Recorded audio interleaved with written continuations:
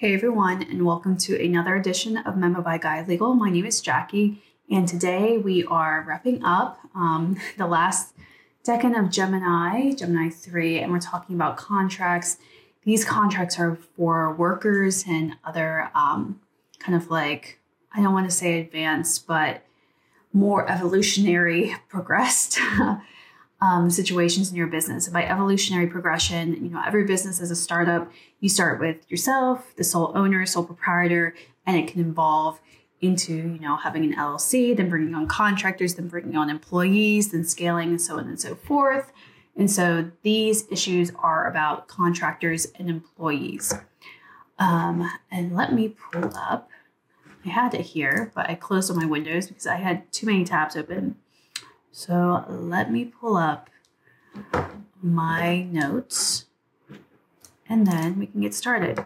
So yesterday I started with going over the difference between an independent contractor and employee. Just because someone's an independent contractor in the contract, just because someone's listed as an employee in the contract doesn't necessarily mean they are those things. In areas of gray, the court, the mediator, the arbitrator is going to look at the conduct of the parties, and that conduct is going to fall more or less on one side or the other, and that is what that person will be classified. In the previous episode, we went over kind of the IRS rules about back taxes when you misclassify a person as an independent contractor. When they should have been an employee. Employees, they need to take taxes out. When the employer has to take the taxes out, independent contractor, the contractor is responsible for taking those taxes out. So today we are going to go over just an independent contractor agreement and then a virtual assistant agreement. And you can check out the last episode it would be posted on, well, it was posted today, so Tuesday, June 13th, because this is going to be posted for the June 14th. But you can check out that episode if you want to kind of hear the factors that a court will consider when they're trying to determine whether someone's an independent contractor or an employee. So when you're writing your contracts, consider those 20 factors specifically, but then also consider more generally the scope and the control. Who has more control in the situation, either you as the employer or hirer, or the person that you hired. Whoever has more control will have the responsibility, the liability for acts arising out of that conduct. And that includes being liable for certain acts. We also talked about how even when someone is acting within the course and scope of employment, the employer is not liable for criminal acts because they are outside the zone of foreseeable risk that the employer should be held accountable for. Okay, so 2 agreements today, independent contractor agreement and then virtual assistant agreement. I'll just go over kind of what to include, best practices, things to consider, and so on and so forth. So outside of the boilerplate, which this is going to be posted on Wednesday. So on Thursday, I'm going to have an episode for boilerplate terms, but outside of the boilerplate, these are the things you should consider for an independent contractor agreement. Number 1, define the services. You need to specify what services the contractor will be performing, and even more so, like what equipment, because equipment is one of the 20 factors that the courts use to determine whether someone's an independent contractor or an employee.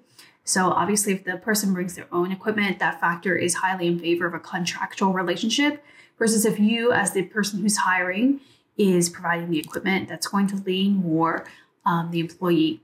So consider also like the conduct, the health and safety requirements, company facilities, supplies, information technology, equipment, other resources, networks, like by networks, IT networks, is the person using the company internet versus their own internet, and so on and so forth.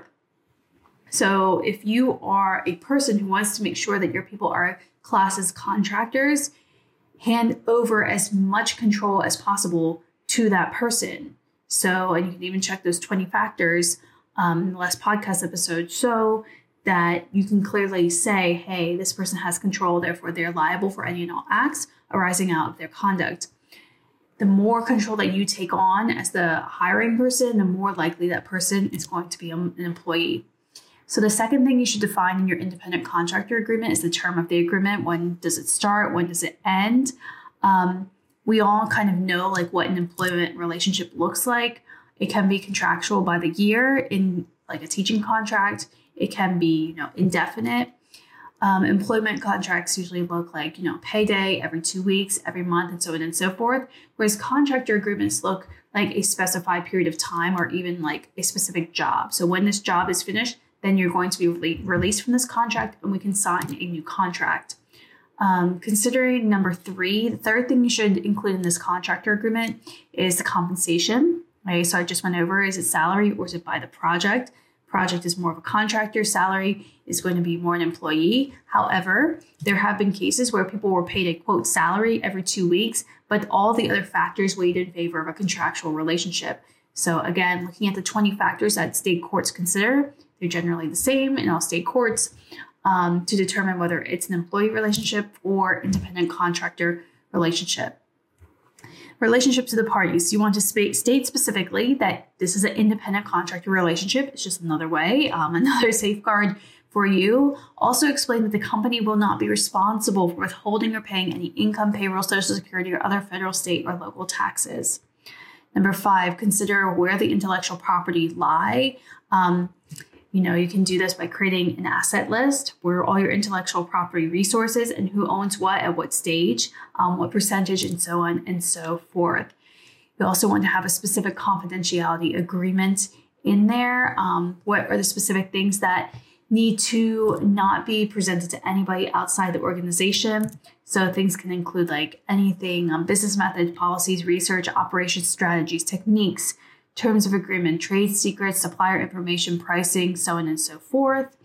Obviously, that list is not exhaustive, but you want to have, if there are certain things in there that you want really specific in your confidentiality policy, make sure they're there so the contractor knows. Next, who is ensuring? The contractor shall defend, indemnify, and hold harmless the company for and all the people involved in the company for any against any losses. So having an indemnification clause, and then termination. How does this contract terminate?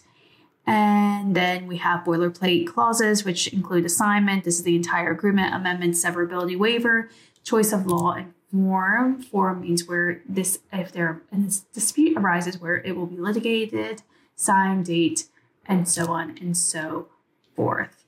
And then usually for an independent contractor requirement, because it's by contract agreement, it's by the project. So you want to list, the timeline, the steps, the deliverables, what is due when.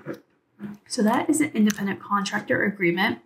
A virtual assistant agreement is really going to be a very similar thing. I'm just like looking over my agreement and trying to, what are the differences between this agreement? So I think it's just like the language. It's literally the same thing because virtual assistant is a contractor agreement, but you want to list the specific jobs that are very common to virtual assistants, which include social media management, content repurposing, research design, and that sort of related work. If you are hiring virtual assistants from overseas, you want to make sure that you're complying with the laws of both countries. If you are kind of newer to business, a good way to avoid this is to just go on Upwork or Fiverr because they'll take care of all that legal stuff for you. And you can just focus on engaging the employee in a contractual relationship and then having them work on any assignments that you have. So that is all I have for contractual agreements. Tomorrow, Thursday's episode will be all about the boilerplate terms, just one episode specifically on that. And then I realized Gemini season doesn't actually end until mid next week when I was actually doing my calendar for Cancer season. So let me see. This is Tuesday, Wednesday, Thursday, Friday, Sunday, Monday, Tuesday. Yeah. So next Wednesday is the next series. Cancer season will go back to family, home, guardianships, estate planning, those type of things starting next Wednesday. I was making the calendar and I don't know, I still have to feel it out.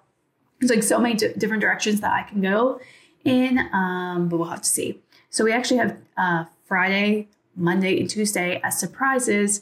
So Gemini season is all about contracts. Those 3 episodes will be something that I have to consider over the next day. And I will share that then, but it will still be on contracts. So other than that, I hope you all have a wonderful evening, and I look forward to speaking to you next time. Bye.